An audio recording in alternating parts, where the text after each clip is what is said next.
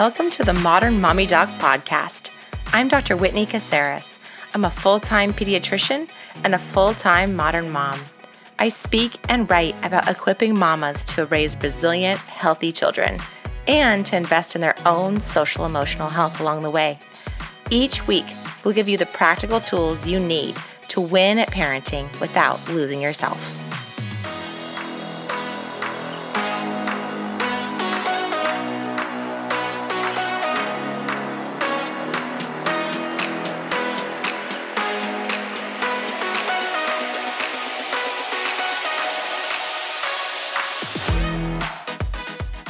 Hello, everyone. Welcome back to the Modern Mommy Doc Podcast. Today, I'm talking with Erin Erenberg from Totum Women. We're going to talk about advocacy. We're going to talk about inner work that moms can do to help themselves have a more successful time as working moms. And we're going to talk about the work that Erin has done at Totum Women and how that has changed over time as the realization has come about what's really needed for moms to move them forward in the workplace and at home and in their personal lives. So Erin, welcome to the show. Thank you so much. Thanks for having me. I'm excited to be here. Awesome. So Erin, let's start first with who you are, your background, why you founded Totum Women, and then how it's evolved over time. Sure. So I am a mom of 3 at this point, but I came into motherhood sort of later in my life. I became a mom when I was 33, and I wasn't someone who grew up playing with dolls and babysitting. And then as I got older, I wasn't someone who sort of set a timeline around when I was going to have kids. I was pretty ambitious. I grew up in a really small town in Ohio, and it was a steel mill town. And I was seeing how people who relied on an industry like that for their livelihood wasn't working out anymore. And so I really hung a lot of my ambition on education and seeing the world. I traveled a lot with my mom growing up. And so I decided I wanted to go to a really good college and was focused on what I wanted to do in the world. And so I was 33 before I even thought about having kids. And frankly, I got married and got pregnant with our first really quickly. And then I also like to tell people, though, I did have 2 miscarriages later. So I know it's sometimes painful when you say like, oh, it just happened without thinking about it. It wasn't always that way.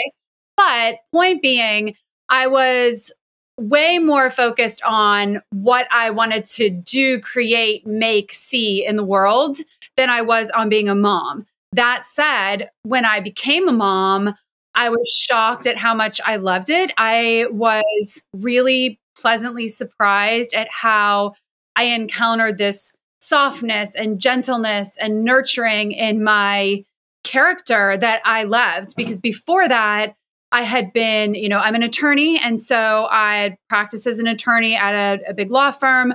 I ran a nonprofit in the entertainment space. I worked in tech firms and help them go from, tiny teams of 3 and 5 people through Series A and Series B. And I was leading business development and business affairs. And so always had very big responsibilities. I had an executive coach once tell me that I have an overdeveloped masculine, that idea of like we're all masculine and feminine. And like, I was very direct communicator and, I don't see it that way. I think it's part of who I am. But it made me successful being able to articulate what I want, ask for what I want, communicate in sort of a crisp way.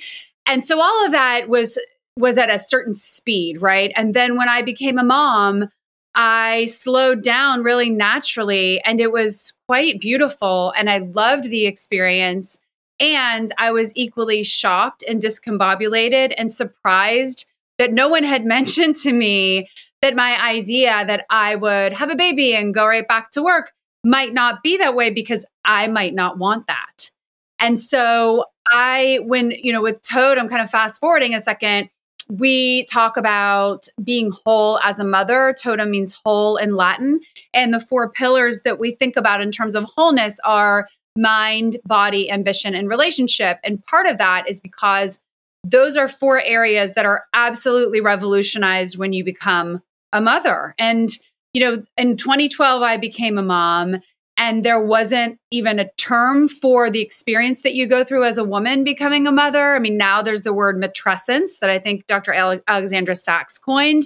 But at the time, there was no way of speaking about it. And so I was really thinking a lot, kind of contemplating during that time, during my kind of entryway into new motherhood, about how we don't have the language for this experience. So therefore, we're not talking about it. We're not therefore healing.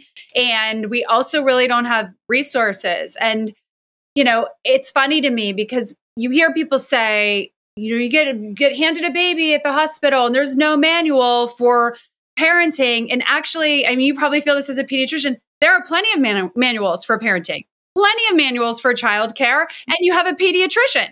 But when you are a new mama, you have been supported by your OBGYN through pregnancy, and then you don't see him or her for 6 weeks. And that appointment is a lot about, like, can you have sex or not? Something that many women aren't concerned about at that point. And so I felt really dropped off at the corner, so to speak, without support, and was really fired up to create something. I wasn't sure what, but I wanted to create something that would help women at scale not have the experience that I was having. I didn't know if that was going to be an actual literal manual or if it was going to be a product. And so it took me 5 years to really get up the courage to launch Totum. I went back to working inside tech companies and became an agent at a big talent agency. But I always had this notion of, I want to start something for modern mothers. I want to help them be whole.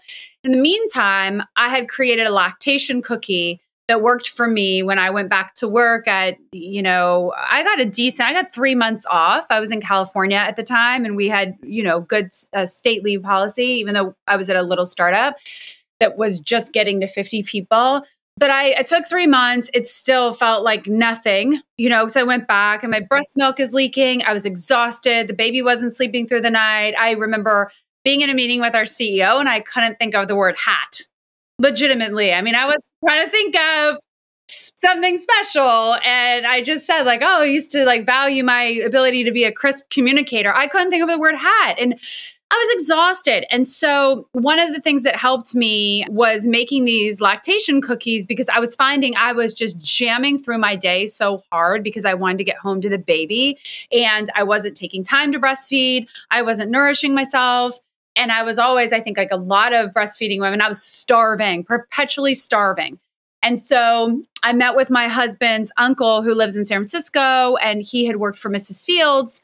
And I said, I want to make this awesome lactation cookie. And he was like, I don't know anything about lactation. He's, married to a man, and he was not into that. But he wanted to help me. And so I had done all the research around what, nutrient dense foods and how that helps everybody, but especially a new mom. Think about foods that help you stay regular, that aid digestion, a lot of proteins and healthy fats to feed our brains for brain fog and things like that.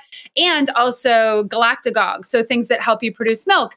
But my Uncle Robert knew how to make a cookie with like a wonderful soft mouthfeel because he had been at Mrs. Fields. So he made this cookie that was bomb. And they were working for me. I was like pounding these cookies, and I wasn't, I think everybody, no matter what we say, is worried about like our body after a baby. They were also like not making me gain weight or something weird like that. I was on track in all of those ways, but they were really helping me. And so I started to give them to neighbors who had just had a baby, friends, colleagues, and everybody was reporting that these really performed and they were addictive and delicious. And so, of course, the first presumption was like, yeah, start a lactation cookie business. And we did launch with our lactation cookies, Totum Treats, and they were very beloved and wonderful. And it was the first time that I had a problem myself, created a scalable solution, and put it out into the world. That being said, my background is not in CPG, and I did not want an investor. I still bootstrap Totum. And I think because I've come from several heavily invested like tech companies, I saw the stress that put on founders, and I saw them lose their way because they were so concerned about investors and board members' opinions and concerns. And that wasn't for me. And by the way, like no judgment, because I think a lot of women especially need that. We can't do it all ourselves. But what I found, especially after 2020 hit, was that I had to make a choice. I either needed to get an investor and double down in CPG and come out with a whole suite of products, or I needed to go into another direction. And so a sad thing happened that forced that decision, which was our oldest child, George, who, really birthed this whole notion of Totum and me wanting to take care of other moms. He was diagnosed with type 1 diabetes the day after Mother's Day 2020. And I had to just really get real with myself about how much time and mental load and emotional load that condition requires of me in order to show up the way I want to for him lifelong. I mean, until there's a cure, this is the way it's going to be. I even know parents with their kids in college with type 1, and it's an ongoing concern. And I want to be the one that shows up for him. That's another thing. I had to own, like, no one's putting this on me. I want to be there for him. And by the way, Dr. Whitney, this morning before I spoke to you, I had to run to school and change a pod, like an insulin site. And so it comes up all the time. So anyway, I had to look at it all and say, something's got to give. So what I decided to do, and I was looking at my personal situation. I was listening a lot to what moms were saying during the pandemic. And so over the years, Totum has built up a nice social following on Instagram. We have a robust community there. And my favorite thing about it is listening to moms through comments, through DMs, just kind of looking and seeing what moms have to say. And I was really hearing that the biggest pain point during the pandemic, as you well know, was that intersection of ambition and motherhood. And whether a mother was somebody who had worked full time and been on this corporate track, or she was self-employed, or she was a full-time parent, all of the mothers were completely emptied out of themselves. They had nothing of themselves left. And because our mission is to help modern mothers be whole, I felt really called to step into that sore spot. And I also have that background, right? Like, I mean, I have the empathy of somebody who wasn't a parent and worked really, really hard. And that's all I thought about. I had the empathy of somebody who was a new parent. I had the empathy of the leadership team who was really stressed out about investor concerns. And, I had all of those kind of mindsets and feeling like I could bring that background to bear on helping leaders inside companies who want to build the future of work in a better way, and individual moms who want help asking for what they need. It just felt that I was called to move into that space. I see so many parallels between my story and yours. And I think one of the things that you said that really resonated with me is this idea of owning that you actually want to be the one who is really leaning into your kids' care. And I think that's totally true for me as well with my daughter, who really needed a lot of help as we went to specialists for her social emotional regulation issues and anxiety issues. And that I knew, like, in part, that I was almost a pediatrician because this child was going to come and I was supposed to be the one to help her. Like, I felt like, oh, this is part of why actually I've had this journey, is because like an anointing in a way. Yeah. Okay, I could either look at it like, how could this happen? I'm a pediatrician. I talk to people about this type of thing all the time. How ironic and horrible, but then I would be dealing with this really difficult situation. Or I could look at it like, well, I have the skill set and the resources and the knowledge base to actually be the person to invest in her care and to make her life as successful as possible. And I wanted to be in that position. But what I didn't want, and what it sounds like you didn't want, and you didn't want for other women, was for that then, with all the other things that come in with life and with work, to then completely deplete me and make it so I had no sense of self on the other side of it. That there was a growing resentment or a growing burnout or a growing stress level that then wasn't sustainable as a result of this choice that I knew I was in part making. I mean, 100%. I couldn't agree more. And I think we're so hard on ourselves. And I think the conversation kind of in culture can become very binary. And I know when I had George in 2012, it was, the person with the microphone inside feminism at that time was Sheryl Sandberg. And so she was telling everyone to lean in, and I'm sure her intentions were good. But what I think a lot of us were hearing was that we were bad feminists if we prioritized family. And if we didn't go straight back to work after having a baby. And even Beyonce, who I love, that song where she says, strong enough to have the children, then get back to business. I felt all this pressure, like that's what it means to be this amazing woman and this amazing mom. But my inner knowing was that I wanted to sit down. I didn't want to lean in. I wanted to sit down. I wanted to hold my baby.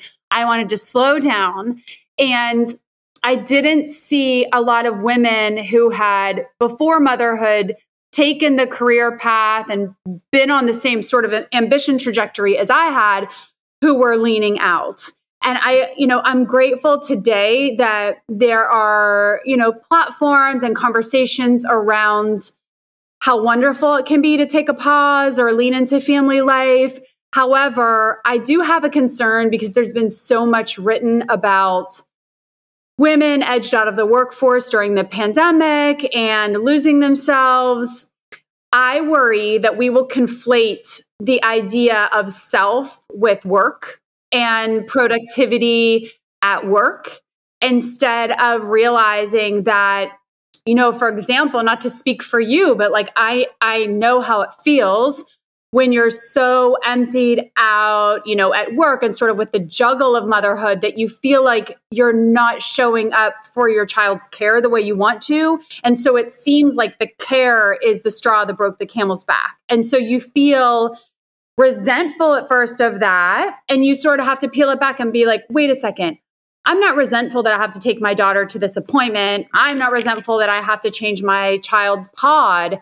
What's really going on here? I think I'm just resentful that I don't have enough support. I really feel that's what it's about. Yeah, no, I think that's absolutely true. It's like, I'm resentful that when I say to my employer that I need to take my child to her appointment, that there's not enough support there. I feel resentful that I don't have enough support in a childcare sense to be able to lean on them when I need to actually do something at work that I really want to do, that I'm totally fired up to do, right? That it's like the systemic support systems, the systemic support is not there. I think that we need. And another thing that I want to bring up that you and I have talked about before in other conversations that I think will be really powerful for moms here too is this idea of comparative suffering, because you and I are both white women. You had a child with a very serious health condition, diabetes. I have a child with a very serious mental health condition. And yet I find myself a lot of times feeling like, and rightly so, I'm in a place of privilege. I have, like, if I have to use a credit card, I can. I am not living in like complete poverty in an underserved like healthcare desert. Like so many people have it worse than I do. And that's an absolute reality and a fact. And sometimes I feel like because of that, I didn't allow myself to be kind to myself about what I was feeling. I didn't allow myself to be compassionate to myself about how real the struggle is for me too, as I'm trying to juggle things, because I knew that other people had it harder than I did. So there was a lot of this like comparative suffering that you and I have talked about. Can you talk about that in your experience, what that was like? I can. And can we say swears? Yeah. On your podcast? Do it. Okay, Yeah. So a girlfriend of mine has two twins with epilepsy, and we were talking about comparative suffering. And I said, I think it comes down to there's no suffering Olympics, but don't be an asshole. And what I mean by that is there are going to be days where, I'm like you, I have an enormous amount of unearned privilege. I also think privilege is such a charged, loaded, heavy word right now, especially it really came to a head in 2020. I think the ultimate privilege is choice. I've been doing a lot of thinking about that word. I think the ultimate privilege is choice, and the most privileged people in the world can choose what they want. And I've been in situations where, my privilege has been on a whole spectrum. I've been in situations where my suffering has been on a whole spectrum. I mean, I look back to when I was 25 and I had no children and I was at a law firm, and I still remember the suffering. I felt like I was in jail. I felt like I'd made so many wrong decisions to find myself in a big corporate law firm. I felt stupid that I'd take on so much debt. In the moment, the suffering was very real.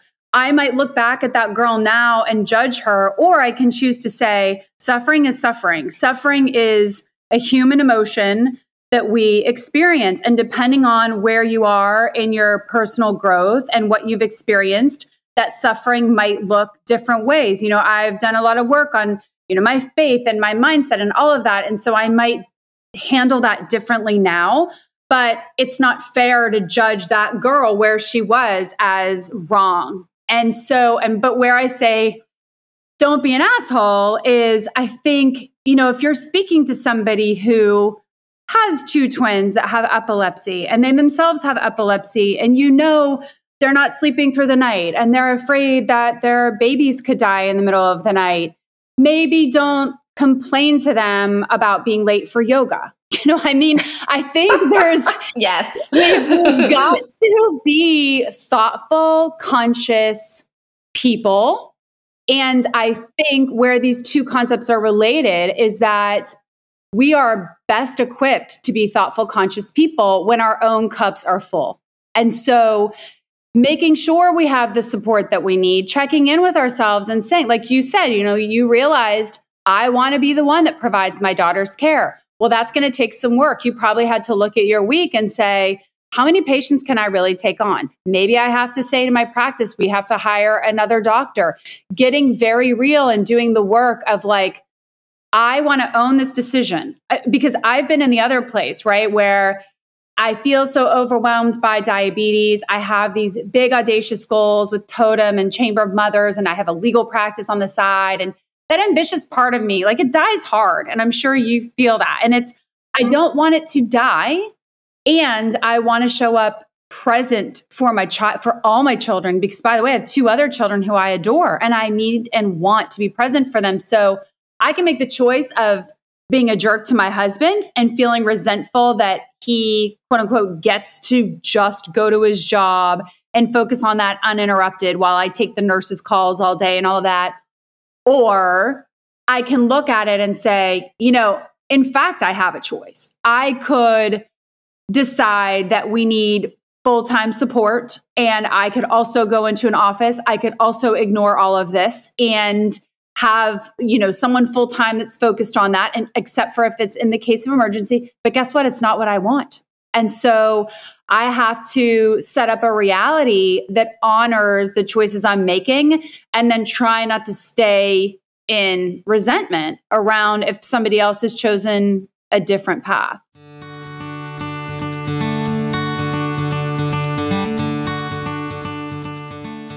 You know how, in high school, you could join different clubs depending on your interests or things people were into? I wasn't really that much of a club person when I was younger, but these days it feels like having a tribe of other working moms around me is so, so valuable. And it's hard to do in real life because we're all scattered and busy and have our separate lives.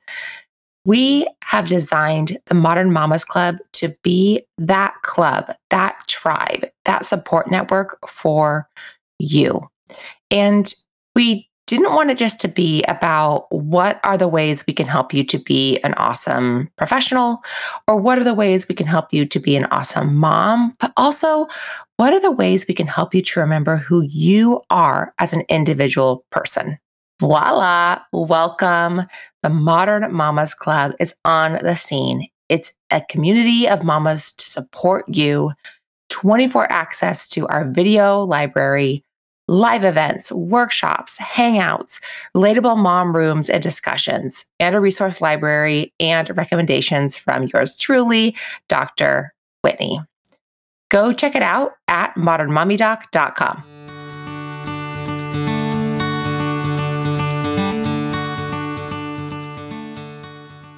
Yeah, and I think what you're talking about too, when you talk about that choice about maybe I need to take more time away and take less patients. And maybe I need to tell my office I need to hire someone, which actually did happen a year ago where I said, okay, yep, I'm going now to 3 days a week. Y'all are going to have to find someone else. I think for me, that's where advocacy starts to come in, because in my office, it was very difficult to actually make that happen for me. On the surface, everyone, of course, when I said how difficult things were, they're like, oh, we feel so sad for you. We totally get it, yada, yada, yada. But then when I said this is what I need, they're like, well, sorry, because that's not going to work because we have these needs and you're just going to have to hold on a little bit longer. And I feel like that's where cultural change really matters, where the culture of your business and where the work that we can do outside of our individual selves comes in, where organizations like what Totum has become now can help to kind of change the tide, where whole organizations, the society in general, can start to see this as this isn't me just being on a vacation, y'all. You know what I mean? And also, I'm going to do better work if I can be more present for my child in this way that I want to be and need to be. I will be more present when I'm actually at the office seeing patients, because I won't be thinking about her the whole time. 100%. Well, you're nailing something that I'm really interested in, I would say for the last year and a half, which is this idea of tactical empathy and negotiation. And I got this from Chris Voss, who is now he has a company called the Black Swan, and he goes and trains people how to be amazing at business negotiations, but he was an FBI hostage negotiator, and he's also a professor at Harvard. And he talks about tactical empathy and how empathy is your number one negotiation tool. And so how that plays out in, for example, what you said about going to 3 days a week is a person that's in a position like yours. I mean, I think this applies to so many moms right now who are wanting to go back to work, but they are really having to get very serious about the planning of what does that look like? Is it a shift in the number of days a week or the hours or whatever? I think what's a key point that's missing when we talk to moms about how to ask for what they need is this tactical empathy. And what you do is you start standing in the other person's shoes. You start by, hey, what I'm about to tell you is going to be really difficult to take because we're a busy office. We don't want to turn away families, and we want to show up with the best care that we can possibly give. And I want to be able to add the most value to you and to this office that I possibly can. And so I've been thinking really hard about how I can do that. And then you go into your stuff. And there are a couple different tactics in there where, first of all, you're scaring somebody that what you're about to tell them is you're walking out the door that day. And then when they find out what it really is, they're like, okay, what a relief, And then the other thing that you're doing is you're also acknowledging where they are in this. This isn't something, I think I'm worried that a lot of sort of the rhetoric right now around it's an employee's world. And if you want your moms back, you better be ready, manager.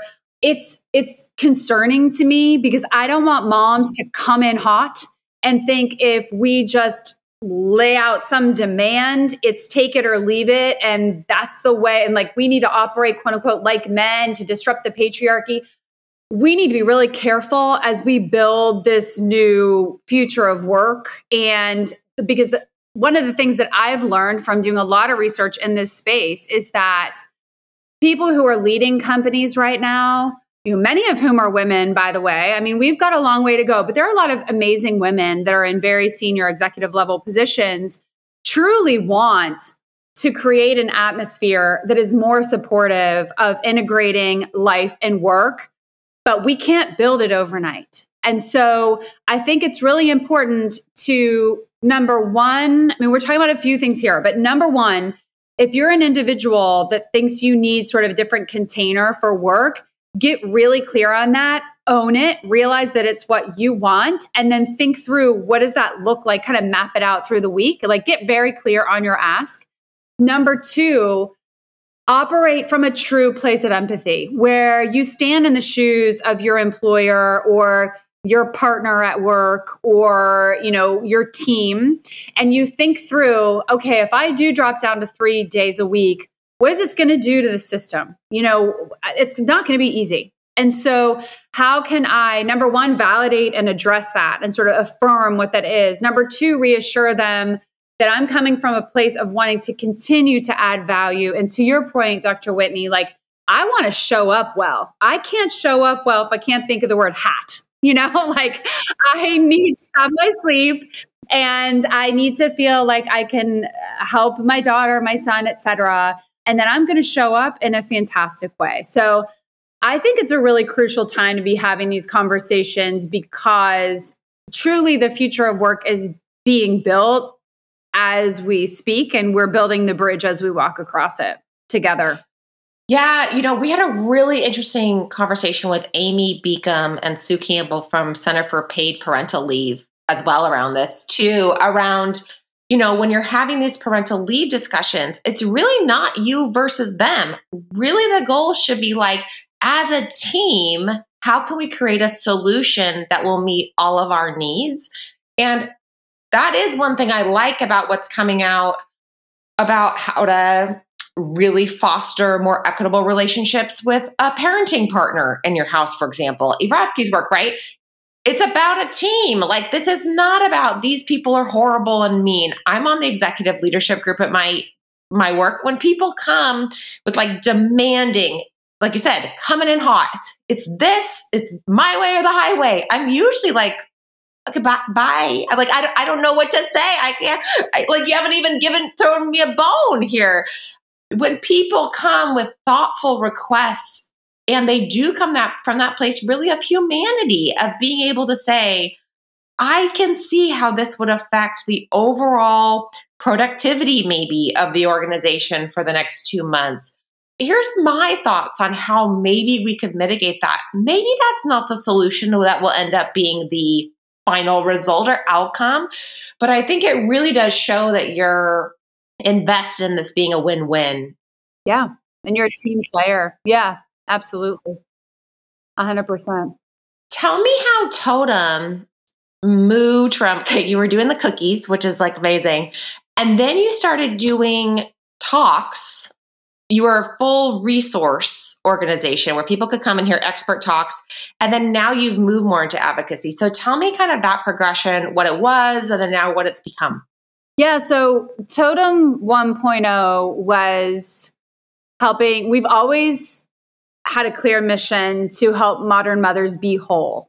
The way in which we've done that has shifted. So, and also, I think sort of the life cycle of like where a mom is in her motherhood journey. We used to specifically serve a new mom in that first year of motherhood because, she was tender and raw and unsupported and unseen. There have been a lot of people that have come into that space, like super well-funded, like wraparound resource organization. Like, It's Bodily is fantastic. I love them in that space for one. Loom HQ, they are on Instagram. They're fantastic. There are a lot of organizations that do that. And then during the pandemic, again, taking it back to listening and like seeing, okay, what resources are available now so that we are truly playing in white space and providing something that is still needed. I was just overwhelmed by how isolated mothers were. And at the same time, realized that I have access to so many resources. I feel really grateful for the amazing people that I've met along the way. I mean, I've lived in a lot of different cities. I've had a great career, and I know a lot of people. And whether it's in the motherhood space or not, but it really started out during the pandemic thinking, man, women are so isolated, and I can get to these best-selling authors and women who run platforms and doctors and psychologists and pelvic floor specialists and activists. I can get to them so quickly. And instead of, I was at one point, there was an investor that really wanted to invest in Totum, and I decided not to go down that road. But what I was going to build was this series of courses, like video courses, very well produced around those 4 pillars: mind, body, ambition, relationship. But then the pandemic happened, and I thought, what the heck? It doesn't need to be slick. we'll just drop into women's homes through Zoom. I'll bring these experts in, I'll moderate the conversation, and we'll provide them the resources. And so it turned into that. It turned into dropping expert resources into mothers' homes, almost like a podcast, but with video where you could really feel a sense of interaction. And then you could have an ongoing relationship with that resource. And again, to your point about privilege, I know it's a privilege that I've been able to live in like Austin, New York, Nashville, Los Angeles, and know these amazing people. And they're really, many of them are just so kind-hearted and want to help more mothers. So I wanted to try and just make those connections. I think one of the things that I am drawn to doing and I'm good at doing is connecting.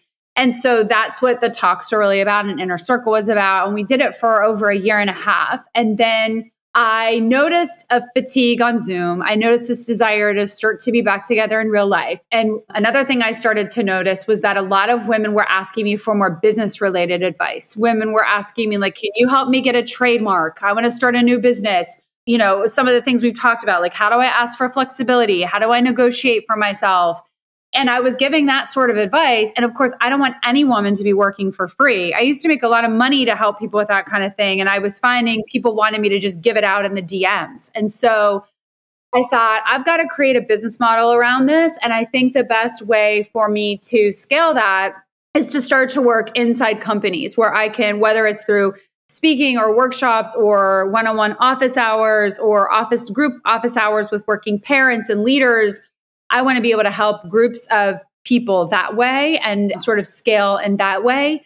And what was interesting was as I did a season of ideal client avatar research where I had a number of questions and I was calling some of my ideal clients and asking them questions. And what was coming up was that a lot of these people were women, were moms who were in the C-suite, and they were saying things like, I don't know, I just need like a group therapy for moms in the C-suite, or I feel like I need help myself. And I had one friend who's super senior at an amazing organization call me out and say, you know, you're posting these things on Totum and it's as though the managers, there's this one really bad manager that's this nefarious, you know, character. And he's like against all the moms. When in fact, those of us who are managing teams are struggling and in need of deep rest. And we're also being called upon to lead and create a new vision of leadership at an impossible time. And we need help. Like, can you help us? And it was fantastic. And one of the things that was so interesting about that was, I think anytime you can really go into research without having your end result in mind. I mean, sure, when I first started, I was like, yeah, I would love to sign all of these people up for like an ongoing consulting relationship, helping the working parents. But as I was really listening, I thought, wow, this is kind of a fascinating, very real, very kind of cogent cultural problem that I can help solve. And I came together with a psychiatrist and mom of two, an MBA in LA named Dr. Hillary Goldshire. And she has a fantastic Instagram, by the way. She does like a lot of really great explainers on parenting, positive psychology. And so she and I are developing a program called The Third Way that will launch in this spring. And it's specifically for executive level moms or moms who are in the C-suite. And it's a psychologically safe space, really small cohort, about 8 people total, where we will come together and meet twice a month for 6 months. Every other session, we will have a specific framework that we're working through, whether it's equity at home, like you said, how do we get our partners or someone else enrolled in care so we're not drowning, or imposter syndrome, really being real about how that shows up and how it sabotages us, or maybe it's how we tend to step into these sort of work wife roles at work where we're taking on too much of the quote unquote care that's invisible, unpaid labor at work. So we're going to get into these frameworks in a psychologically safe space with a brilliant therapist. And I see my role as really moderating the discussion, hearing people out. And also when we put together the cohorts, we're very intentional around bringing people who are ready to be vulnerable and have these real conversations at a deeper level, not having conflicts of interest. You know, we're not going to have like Pepsi and Coke in the same cohort. And the other thing that I was hearing too from these women is we have, for good reason, such a fear of retaliation in the workplace. And so we don't ever want to admit weakness in the workplace. We don't want there to be a bias. We don't want there to be retaliation. And so this is a place where we can say exactly what we're feeling without that sort of fear. So I'm super excited about that program.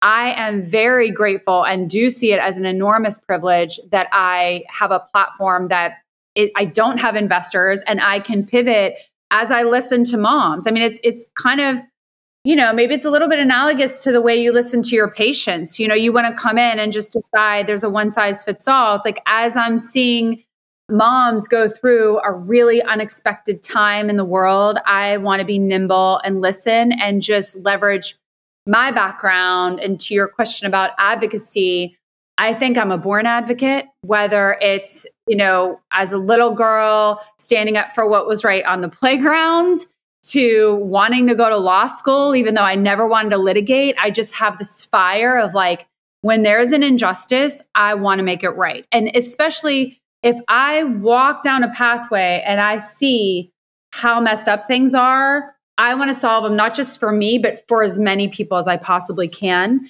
And that when I started going in that direction with Totum is when things really started to catch fire and align.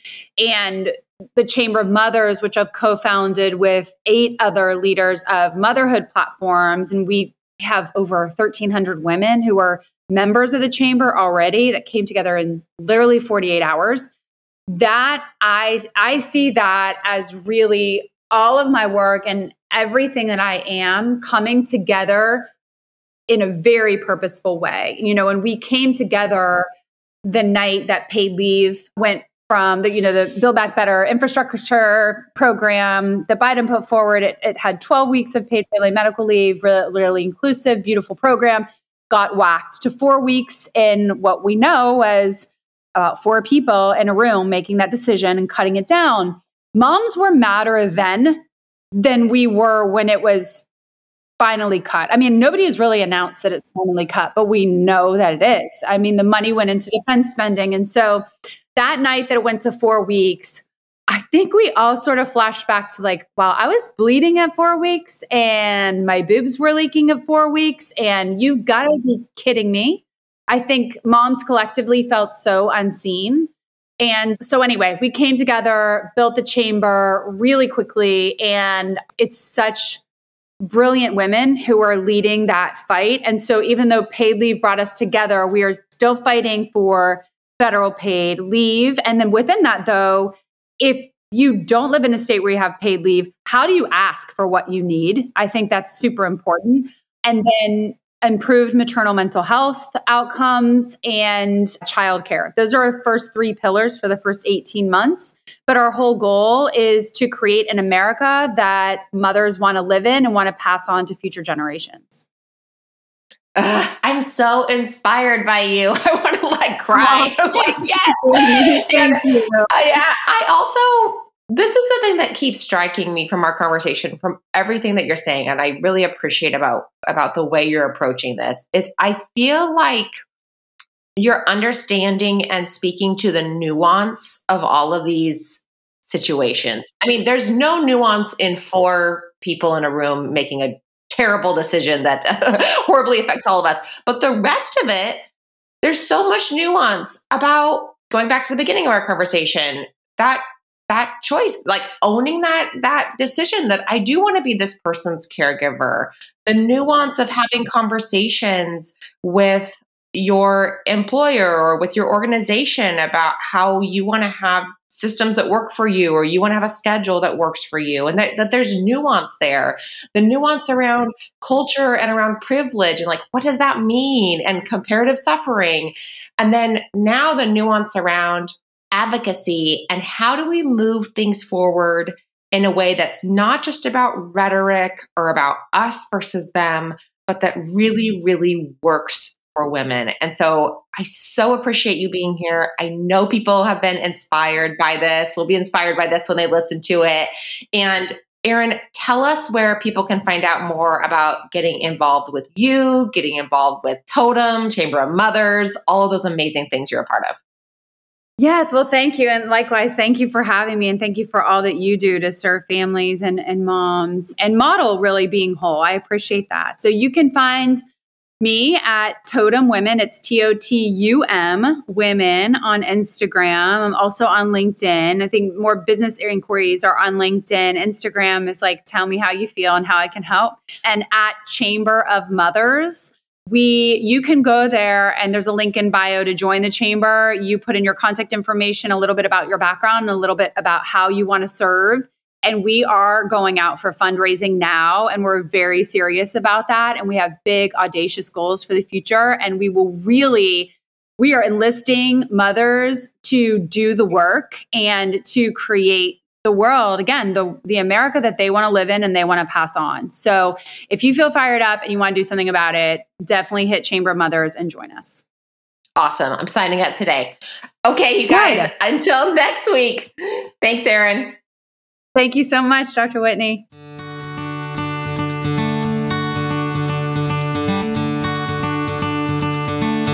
Hey mama, if you want more of the Modern Mommy Doc podcast, make sure that you click subscribe so you don't miss any episodes. We'd also be so honored if you shared with your friends and on social media with the hashtag Modern Mommy Doc. If you share about something that inspired you or that you learned from the podcast, we'll be sure to share it on our social media as well. Thanks for listening.